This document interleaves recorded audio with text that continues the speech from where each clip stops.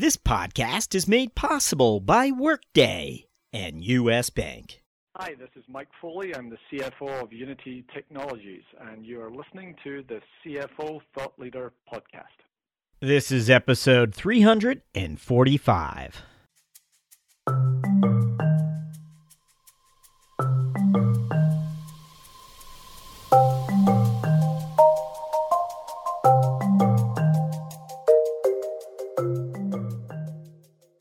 From Middle Market Media, this is CFO Thought Leader, where we speak to finance leaders about driving change within their organizations. I'm Jack Sweeney. On today's show, we're pleased to bring you an important discussion we recently featured as a CFO Thought Leader live event. We knew our listening audience, our favorite audience, mind you, would also find this valuable because it's on that topic of topics, ASC 606, the new revenue recognition standard. No one challenge has perhaps popped up more in our discussions with finance leaders during the last quarter than the approaching compliance deadlines for ASC 606. Now, you'll be hearing from Steve Giusti, controller of Xactly. Steve accepted our invitation to be our marquee finance leader for the live event, and by doing so, he entered what we refer to as our finance leader debrief round. And so you will first hear my discussion with Steve, who is a seasoned controller with over 25 years of finance and accounting experience in Silicon Valley firms. Meanwhile, we knew this discussion demands multiple voices, and so you'll then hear from John Dunican of Armanino, LLP. Now, John will broaden the discussion, providing first an overview of the basics of ASC 606, and then he'll touch on such topics as revenues from contracts with customers, the costs, how to account for them by industry, and he'll explore the revenue recognition gap assessment with you. All this after these mere few words from our sponsor.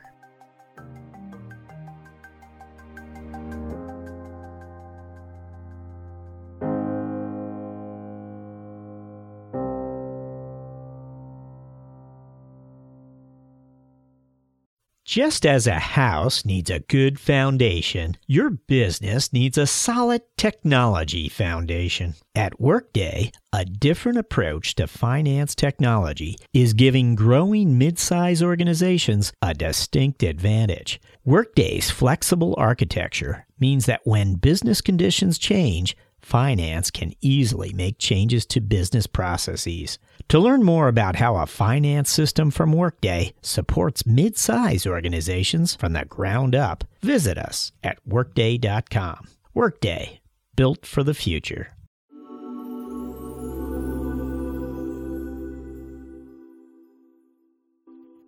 As we move into our finance leader debrief, Xactly Corporation has kind of a unique story when it comes to adopting 606. I already shared part of it with you.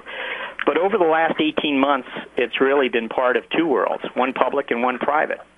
And by that I mean Xactly was a public company when it first started down the compliance path. Last July, when Xactly was acquired by a private equity firm, it became a private company and therefore adopted a new mindset where the deadline was now a year later. It's this turn of events that has perhaps given Xactly a unique outlook on the adoption of 606 and a broader understanding of some of the challenges faced by both public and private companies. And so, Steve Giusti, welcome. Good to have you with us. Thank you very much. Thanks for having me. Yeah, I pulled out this chair for you here on the slide as we're going to quiz you we're going to throw a few questions your way. Great. And then, of course, John will be joining us. But before we learn about some of the twists and turns you experienced, can you take us back and recall for us your initial impressions as far as what the standard was likely going to require? And again, the first time you saw it, did you think much of it? And then it kind of dawned on you all of what this meant. Can you share that moment with us? Sure. So, when we first there were some exposure drafts that have been going back a number of years, and then when the actual came out, it was oh no, what do we do now? First we had to go through and see what it really meant and start reading through it, and the rev rec that we were accustomed to was not was pretty thick in the amount of documentation. This new standard was, as most people have seen, is pretty thin. Not a lot of detail around it, although some of the accounting firms are coming out with a lot, more on the implementation guides and some new things around it. But the actual standard is fairly thin. But as we were going through, we knew pretty quickly that, our systems and kind of processes and procedures couldn't support the changes that were coming out. We have a homegrown revenue system that we've been using that's, worked well for us over the last few years as we were, getting to, $100+ million revenue company. But it wouldn't handle the dual reporting that we needed to do either the retrospective or the modified prospective, or look into what our revenue is, right? We didn't have that dual reporting capability.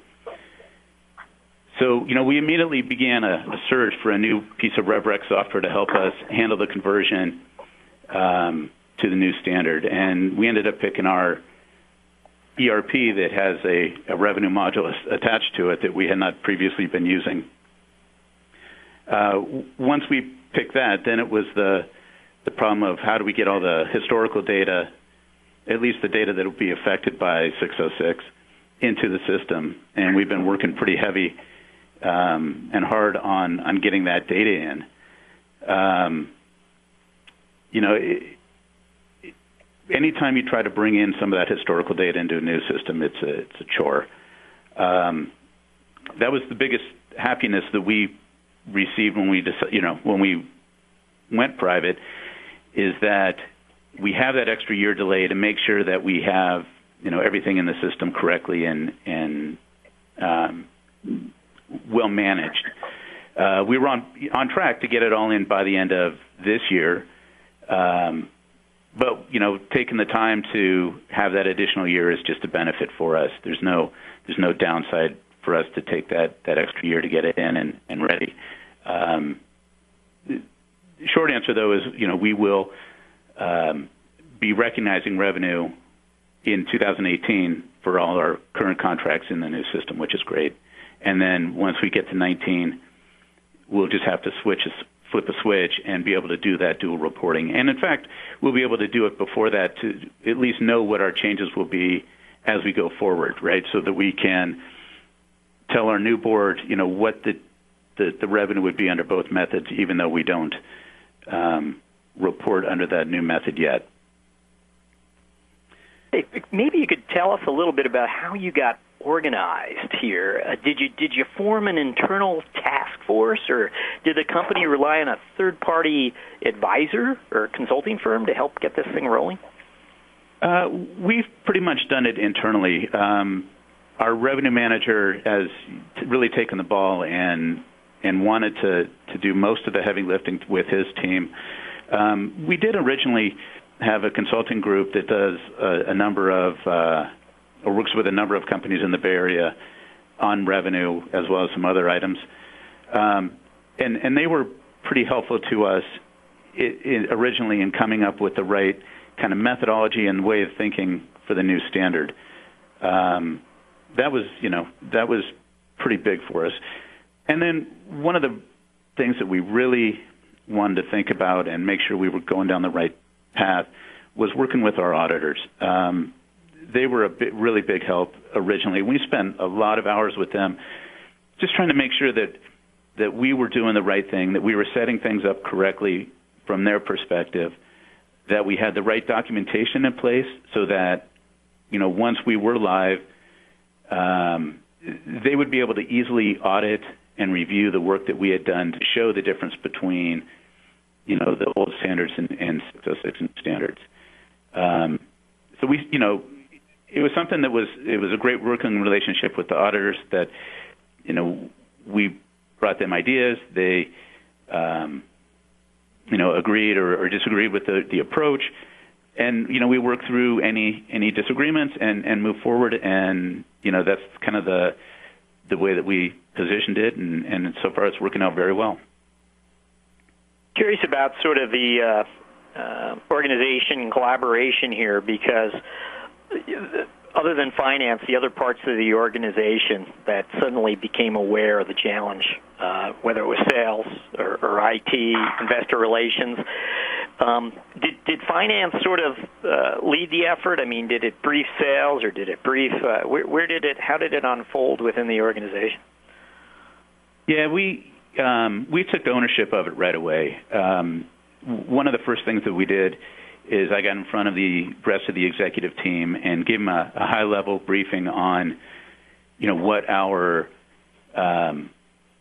what the changes would be, or what the expected changes would be with our company, and how the revenue would be recognized, as well as the additional benefit of, for our companies specifically, as being a commission provider or commission software provider, what the change would be on that side of the house. And then we work closely with our IT and business systems people to work on our revenue software selection and then the implementation of it as well. Spend a number of hours with our sales ops teams working on both how to structure contracts to minimize the impact. And in our firm, the sales ops team is in charge of commission accounting. And so, working on our comp plans just to get the good feel for what the impact of the commission side would be, that incremental expense. So we tried to, get a broad an audience as possible for understanding that this big change was coming and that it would affect, a lot of different areas of the company. Now, you mentioned that Xactly has been busy educating its customers about the pain certain firms are likely to experience here on the cost side in particular, or when it comes to commissions that have to be capitalized. Where on the revenue side, perhaps it's a little bit easier. What exactly are certain customers likely to experience here? Yeah, well, when you look at the two sides of it, the revenue versus the cost, the revenue pretty much follows the contract terms as far as the amounts, time that you would recognize the revenue over, especially in like us, a SaaS model where you have a contracted term of delivery. When you look at the commission side, it can be very different. The amortization, isn't typically over the delivery contract period, because one of the things that the FASB wrote into it is the concept of expected renewals. So if you have a software product that has a period of delivery, it may not just be for that period that's stated in the contract, but it could include one or two renewals after that. It all depends on the circumstances of the companies. But what we're seeing is that typically in a SaaS environment or software environment, the length of time that the companies are going to have to capitalize is greater than the contracted term. Additionally, there's the whole concept of fringe benefit type costs that are also directly associated with the cost of a contract. So if you have commissions that you're paying, you have employer-side payroll taxes on those as well. Well, those need to be included in that capitalization and amortization, which is something that is kind of outside the realm of what you would normally have expected, it being a revenue standard that's getting that's now including costs and expenses in it as well. So it's kind of different than what FASB has done on other standards in other parts of the business. Is this likely to influence how companies actually structure their sales commissions going forward? Are there certain approaches that are not likely to be taken anymore, or what would you tell us?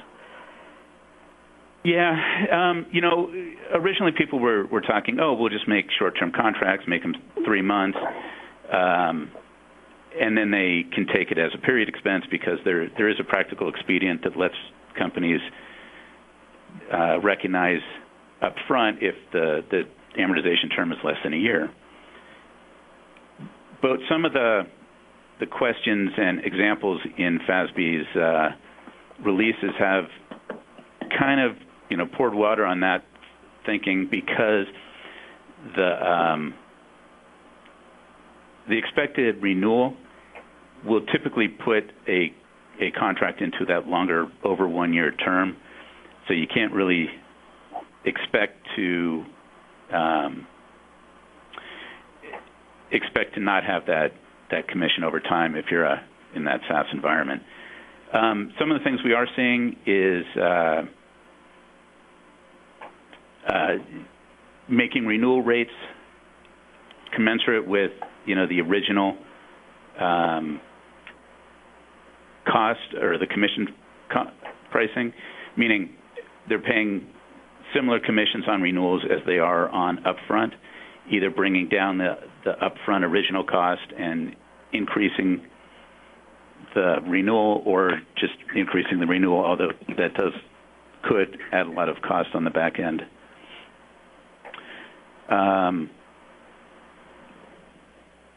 We're also seeing that companies are not able to use Excel as much to manage their commission side. A lot of times companies, are just going, well, we do this in Excel today, we'll be able to do it in Excel tomorrow, just using that basic waterfall type thing. But the amount of volume of data that's needed to do the commission side with the actual commission cost plus any of the fringe costs on top of that, make it really difficult for a company to try to manage all that just in Excel. And two, there could be the situation where different items in a contract are being amortized over different lives, which adds, that just one more tier of complexity. So it's those kind of things that we're seeing. Another thing is the portfolio approach to amortizing commissions. That's going to be probably pretty popular if a company sells a lot of the same type of products and can manage to bundle them together, both over the amortization period and the type of delivery. Okay. I had that one last question where I wanted to ask you if you think this standard and compliance with it is going to bring greater visibility into the business that had not been there before. Do you get a sense of that? Yeah, I think if whether a finance leader really likes it or not, there's going to be a new level of visibility just in the disclosures themselves. One of the biggest things that doesn't get talked about is the volume of disclosure that's coming in the new standard. Things like backlog and changes to backlog, stuff that companies have been pretty shy to put in their public filings.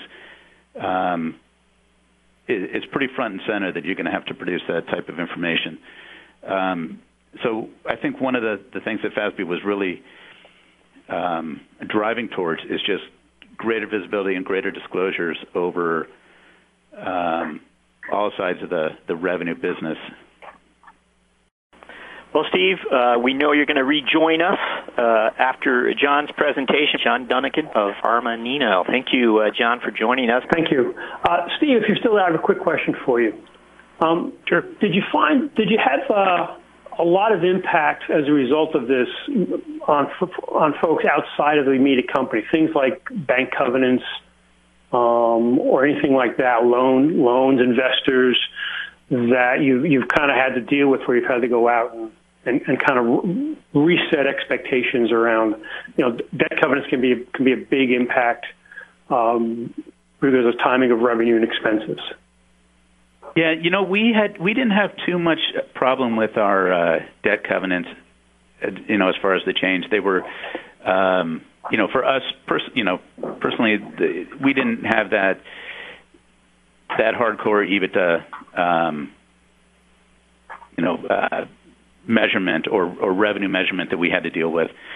But on the investor side, when we were a public company, we had expected to start doing some disclosures just in our conference calls starting this quarter, this Q3 that we're in, so that investors would understand a little bit about what the changes were going to be this year versus next year, because Q1 of next year would be the first reporting period under 606, and so we wanted to make sure that we didn't surprise anybody.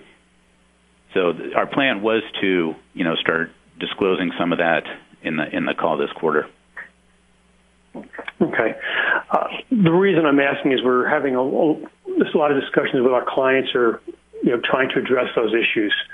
Potentially things like debt covenants, if those need to be renegotiated, but also how do you begin to address that with your investors and set appropriate expectations for how growth is going to go, how possible changes in EBITDA, what that can mean to valuations and things like that. So I was interested in what you'd seen in that and how that impacted you.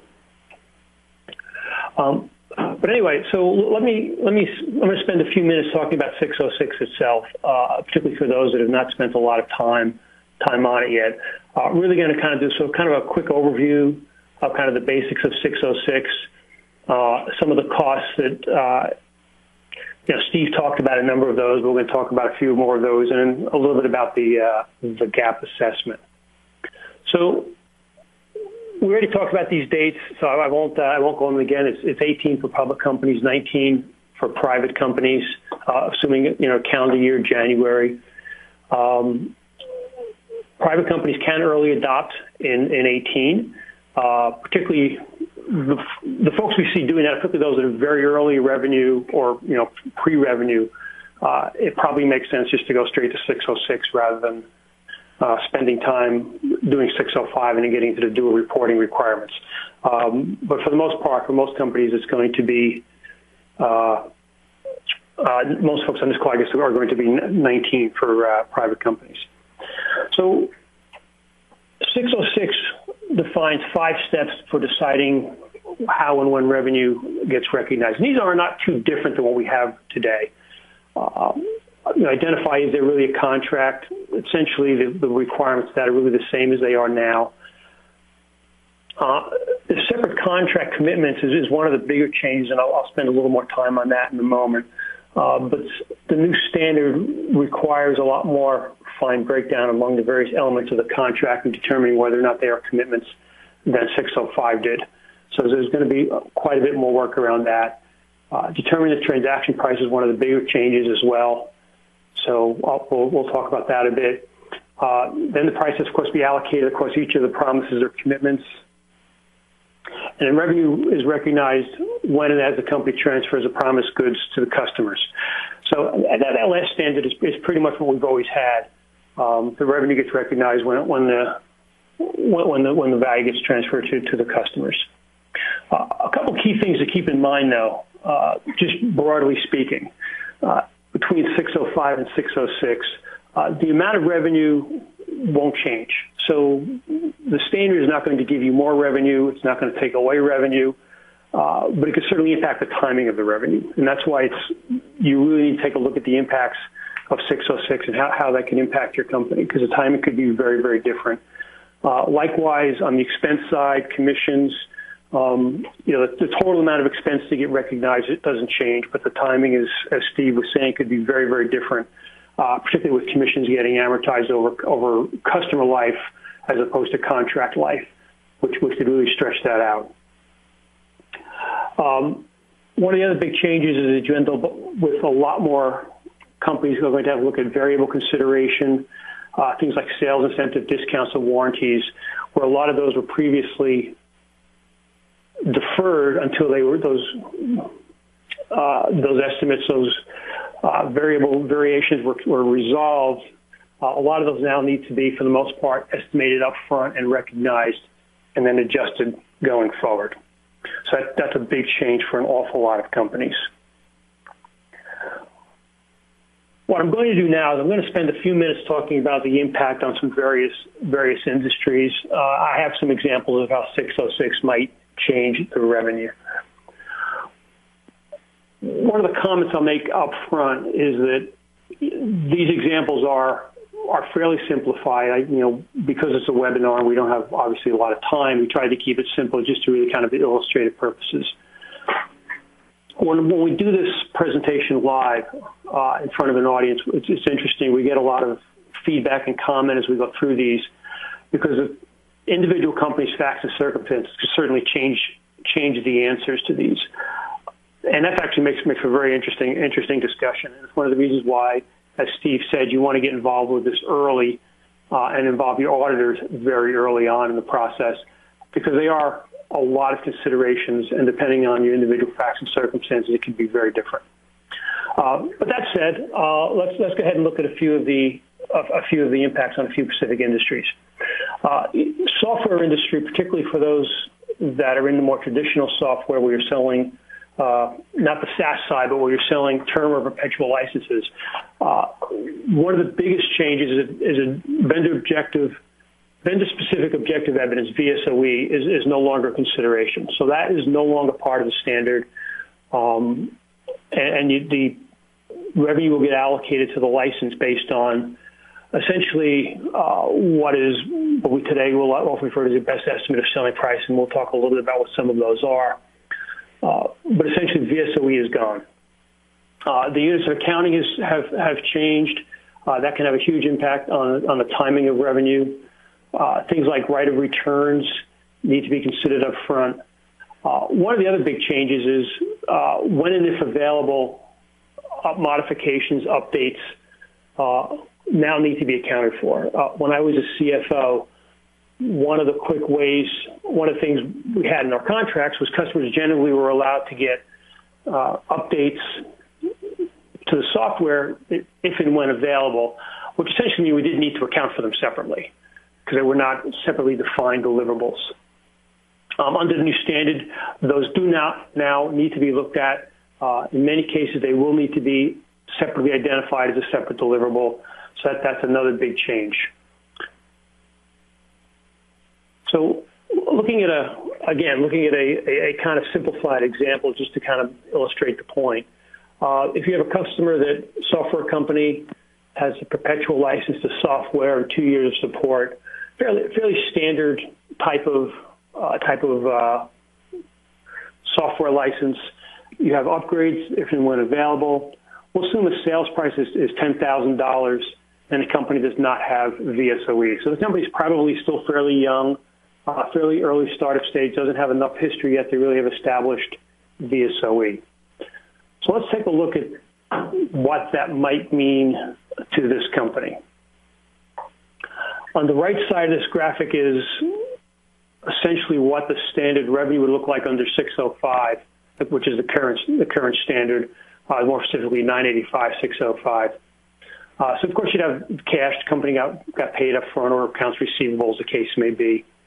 And under the current standard, because the company does not have VSOE, and because there is PCS, post-contract support, related over the 2 years, essentially the $10,000 would get amortized over the 2-year contract, and that's fairly standard. Also, the good news, of course, if you're in that environment, it makes a very easy revenue recognition process because it's fairly straightforward to recognize it over 2 years. Investors may or may not like that. A lot of companies actually like that, to have that very predictable revenue stream, but that's essentially where you would end up. 606 looks at things very differently. Under 606, you do need to allocate the $10,000 to the relative standalone selling price of each of the three deliverables.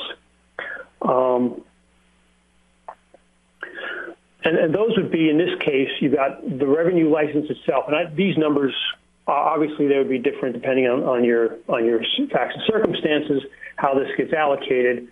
But it could be, you could end up in a situation where you're going to recognize the license revenue on sale, and we're going to assume that's $3,000. Support still gets amortized over the 2-year period.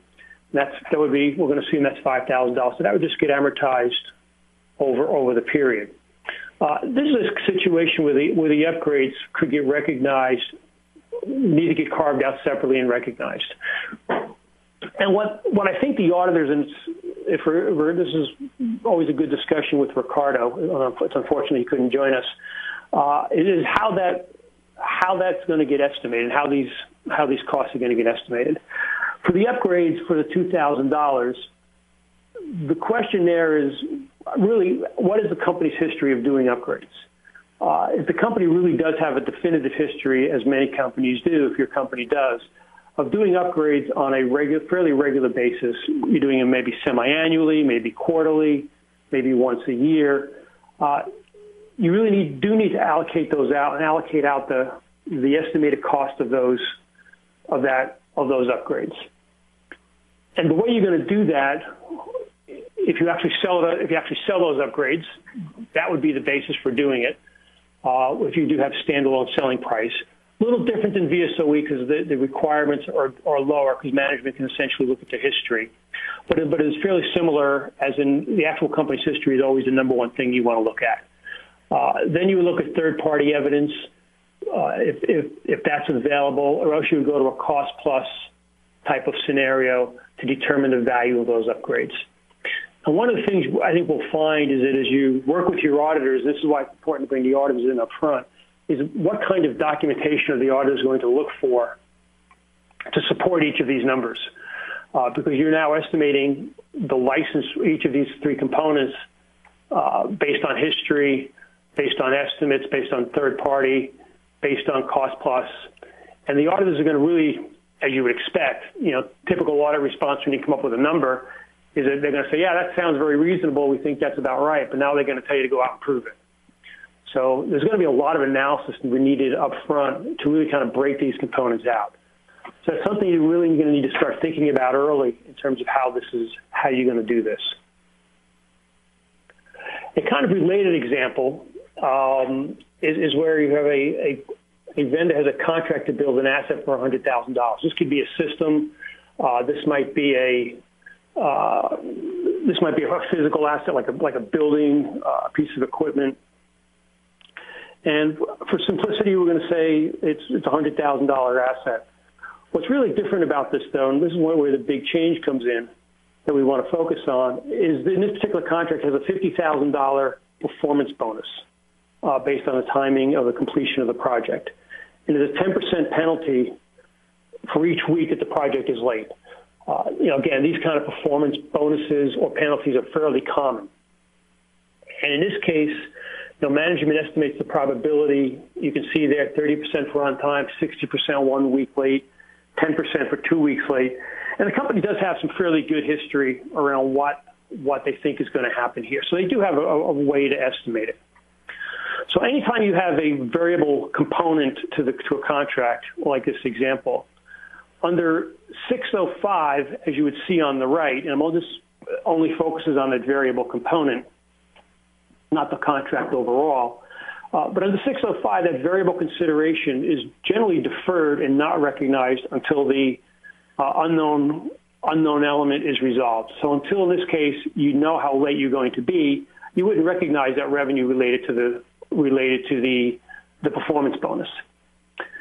606 turns that around, though, and says that no, management really does need, or you as finance management really do need to estimate the probability of how late you think you're going to be.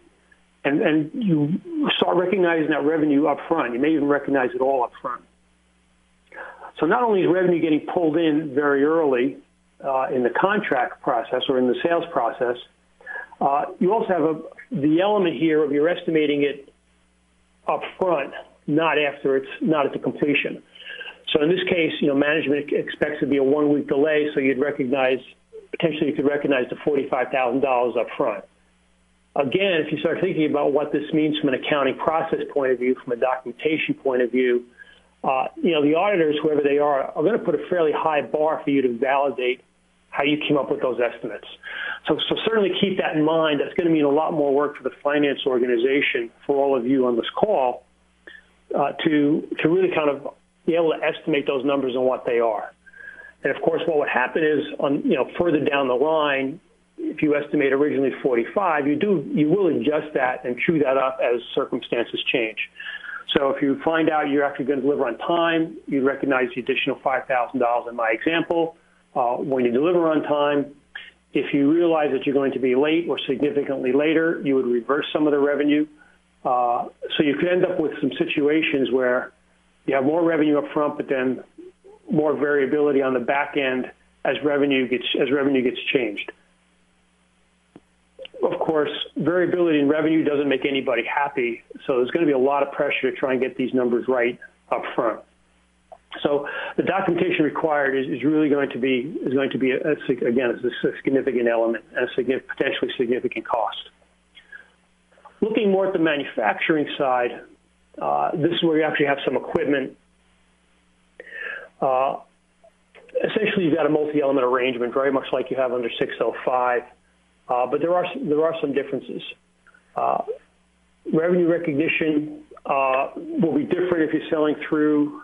Essentially, the sell-through method largely goes away if that happens to be significant to you today. Customer acquisition costs are going to be very different. Steve talked about some of those, commission being the big one, that needs to be recognized up front. One of the big changes on the revenue side is things like trade and provision, rights of returns, leasing and financing. Now all are going to be recognized. You're going to estimate those up front and not at the back end as you currently would under as you currently do under 605. So let's do a kind of a quick example here. Let's say the customer, the vendor has a $20,000 product that they're selling.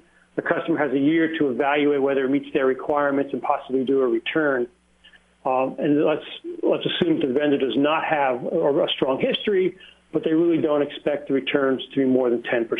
Pretty straightforward assumptions. Under current 605 standards, what you essentially would do, because the earnings process is not complete and the customer has a right of return, you essentially defer the entire $20,000 until the right of return expires. Now, of course, if you do have a history, like you would typically have in retail and whatnot, you would recognize the revenue less than estimated returns anyway, because you would do that strong history. But for a lot of the high-tech manufacturers, a lot of those types of companies don't have that kind of history that a retailer would have, so they end up all getting deferred. At the end of the period, when it's actually the revenue gets recognized, you can see here you recognize $18,000 of revenue, and kind of an average of 10% returns, you'd have a refund. Under 606, what would happen is very different, because you're going to estimate that revenue, those returns up front, and you're going to recognize the $18,000 of revenue on the date of the initial delivery to the customer. So you've got the revenues pulled forward fairly substantially, and again, as I said before, when you actually true up the revenue at the end, when the right of return expires, you have an adjustment possibly up or down, and again, the documentation required around this is going to be fairly substantial. Just one more quick on the professional services industry that I want to look at. This is where, again, variable consideration of contracts can be very, very impactful. Revenue is recognized upon completion situations where progress can't be estimated, but you can still have progress recognized, revenue recognized as progress payments are made. You could have revenue possibly recognized before acceptance. So there could be quite a bit of difference in the services industry. So we're going to look at this as something kind of near and dear to my heart. since we do a lot of systems implementations. You got revenue recognized on key deliverables. You have key deliverables with payments due, $50,000 on phase one, $150,000 on phase two. Assuming the company has good history and an estimated 12 months to complete the contract. So what would be the possible impact of this? So under 605, revenue is likely to be recognized upon completion of the milestones. So you can see here very simply, you've got two revenue recognition periods. Upon completion of milestone 1 and milestone 2, you'd recognize the appropriate revenue. Under 606, the variable consideration is very different. So based on the history, you may well end up in a situation where the company is going to recognize revenue essentially, straight line over the 12 months. So this is kind of flipping it around a little bit, where you've instead of going to now here, moving to a more amortized basis under 606 than you had under 605 with the milestones. So essentially, you recognize in this scenario, $16,000 a month, which is 1/12 of the $200,000. So I'm going to jump here. Some examples. I really want to spend some time talking about the kind of the gap assessment and some of the ripple effects of the changes. It's very important. One of the things we're strongly recommending, and from results of the polls, we kind of saw this.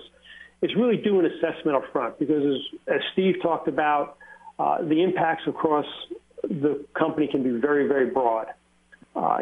Steve mentioned that he did an address to the executive team and got the IT and systems groups involved, got sales ops involved.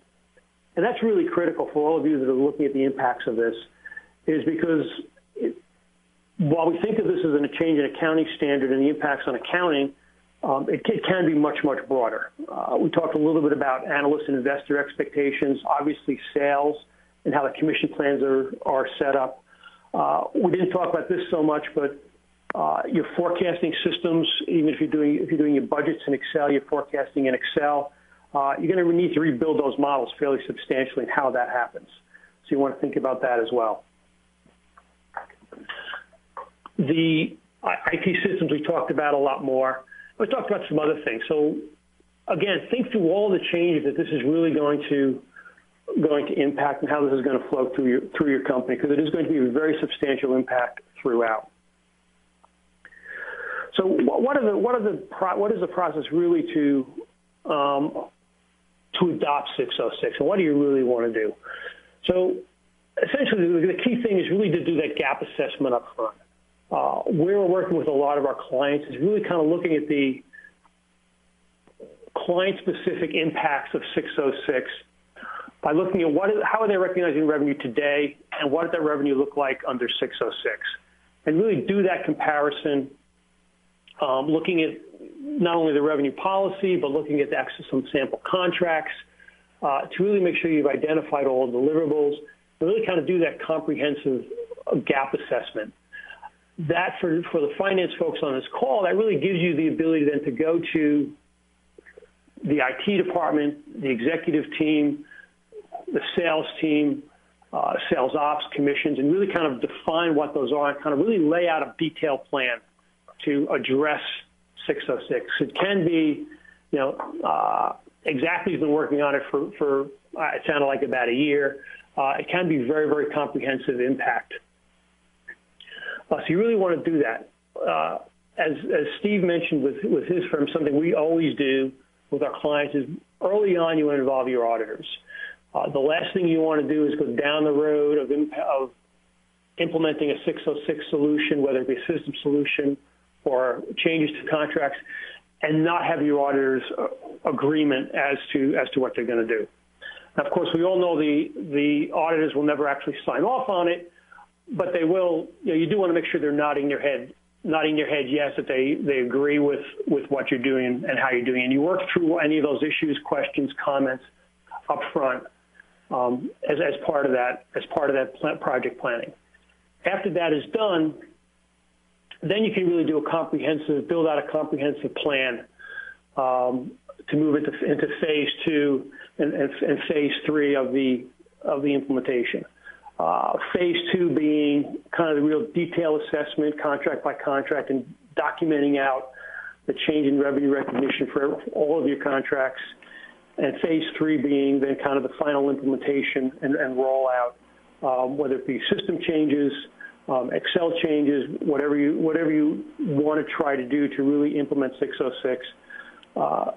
As Steve kind of alluded to, for any of you that have contracts today that are going to extend into 19, if you're a private company, you need to duly report those, which is to say you need to start tracking those today under 605.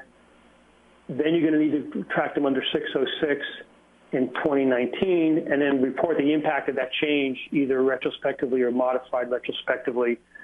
Retrospectively meaning essentially restating 18 as if you were under 606. Modified being you essentially push it into change into retained earnings. So it is very substantial. Time is kind of the essence at this point to really begin that assessment process so that you have time to really address it. Jack, I don't know if we have any questions. I'm guessing we probably do. Thought Leader listeners, if you want to view the actual presentation from the live event, you'll find it under the webinar tab on CFOThoughtLeader.com. Just look for on-demand offerings. And John is correct. There were questions. We're going to share them with you right after these words from our sponsor. You want smart, clear, and honest guidance to help you meet the financial goals of your middle market business. With U.S. Bank, you have a partner who will help you find the right solutions to help your organization reduce payment costs, enhance control, improve cash flow, and expand your spend visibility. U.S. Bank's dedication to making ethical decisions and doing the right thing is at the heart of what they do, and their efforts haven't gone unnoticed. They've been named a 2017 World's Most Ethical Company for the third consecutive year by the Ethisphere Institute. To learn more, visit uspayment.com/middlemarket.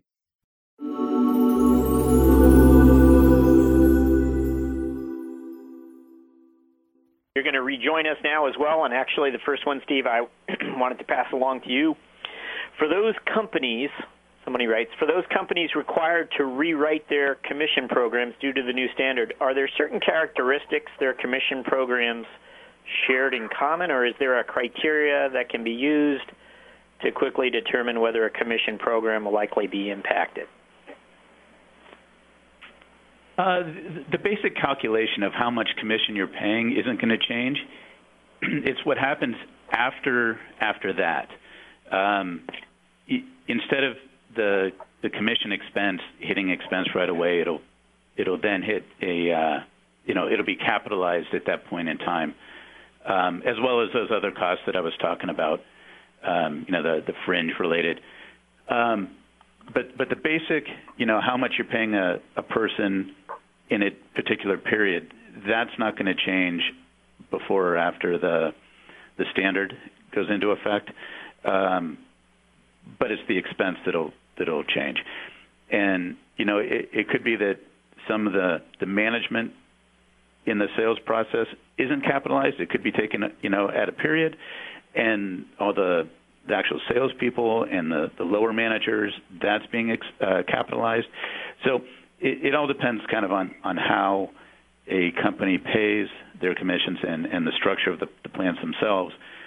But the basic, cash payment amount shouldn't change. Okay. John, someone asks, in regards to bookings, can you give an example of the common circumstances that would lead a company to modify its approach in response to the new standards? So, bookings, of course, is not revenue. A little unclear what they were asking. Bookings is, of course, a very, very common measure that companies use, particularly private companies use, related with their investors, VCs, private equity groups, things like that. And then the bookings itself, if that's what they're asking, kind of the non-GAAP measure of bookings, probably really won't change in any way. Bookings usually refers to the value of the contract overall. In the SaaS world, it may change a little bit. SaaS actually has a true SaaS company has actually very little impact between 605 and 606 because either way, it's generally straight line. But you might have some change in the way the company has to calculate annual recurring revenue, ARR. That might change, but bookings overall itself won't change. In terms of the revenue and how the revenue gets recognized, you may well want to relook at your contracts and how you're going to do that. As we talked about, a lot of companies, a lot of software companies are moving to a SaaS model for a lot of reasons. 606, I think, is probably going to encourage that because the revenue recognition becomes much more predictable and a lot less lumpy. So certainly there are reasons why you might want to look at how your contracts are set up based on deliverables and to clarify a lot of things that in the past you really didn't worry about too much. Things like if and when available software upgrades and things like that. So there might be a lot of changes they want to make, but I'm not sure the bookings itself, if that's really what they're asking about, is really going to change at all. John, also, Sheldon asks, is any data available regarding the percent of companies that are planning to go full retro versus modify retro? I would be especially interested in companies in the tech industry. I haven't seen any data yet that actually to really give you a hard number. Of course, there's a handful of companies that adopted early. Public companies could adopt in 17, but not many did, as you would expect. So there's really no hard data yet because companies are still talking about it. My kind of gut feeling is just from talking to our clients and the way most of them are going modified retrospective. I think it's largely because they don't want to have to go back and restate the prior years. But that's kind of what I'm seeing talking to my clients, but no hard data that I've seen. I don't know, Jack or Steve, if you've seen anything, but I've not seen anything kind of hard data. So I think it's a little too soon to really get a good handle on that. Steve, somebody wants to know which departments were the most affected by the new rules. I imagine accounting's number one, but what, in Xactly's experience, what were was it IT or was it investor relations? What might it, your estimation, sales? Yeah, so far it's, my department's been impacted the most, the finance and accounting. We spent, a lot of hours with IT and the business services group to make sure that our systems were sufficiently enabled to handle both the revenue and the commission side. And so far, those are the two biggest things. Moving forward, I would expect sales ops to have a little more hands-on with it as well, just as we move towards, full go live of the commission side. Okay. We have time for just one more. John, I'm not sure if this is getting a little too specific here. Someone asks, what's the difference between IFRS 15 and ASC 606? Is this... So IFRS is the international standard. 606 is the U.S. standard. They're pretty similar. The objective of both new standards coming out was, in an ideal world, they would like to have had, one international standard that everybody follows. This convergence, as they call it, was really the goal. And they came pretty close. So the IFRS and the U.S. GAAP standards are very similar. There are some minor differences across the industries. Kind of my editorial comment would be, as much as we'd like to have one international standard that everybody follows, governments like to have their hands in everything, and, the SEC would never completely give up its ability to make rules, so you'll never quite see that. So the standards are close, but not quite exactly the same. So most of the examples we gave would be very similar under IFRS, but there could be some minor differences. Well, I'm afraid that's all the time we have. If we didn't get to your question, we'll see if our speakers will perhaps email you a response. Thank you for joining us, and special thanks to those speakers, Steve Giusti of Xactly Corporation and John Dunican of Armanino.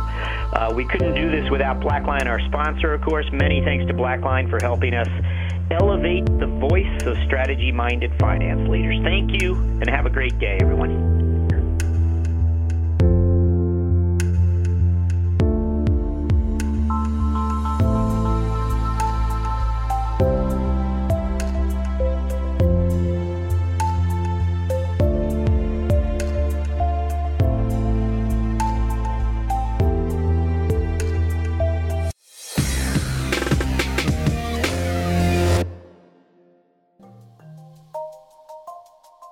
Thank you for listening, and don't forget, Thought Leader listeners, you can now go premium at CFOThoughtLeader.com.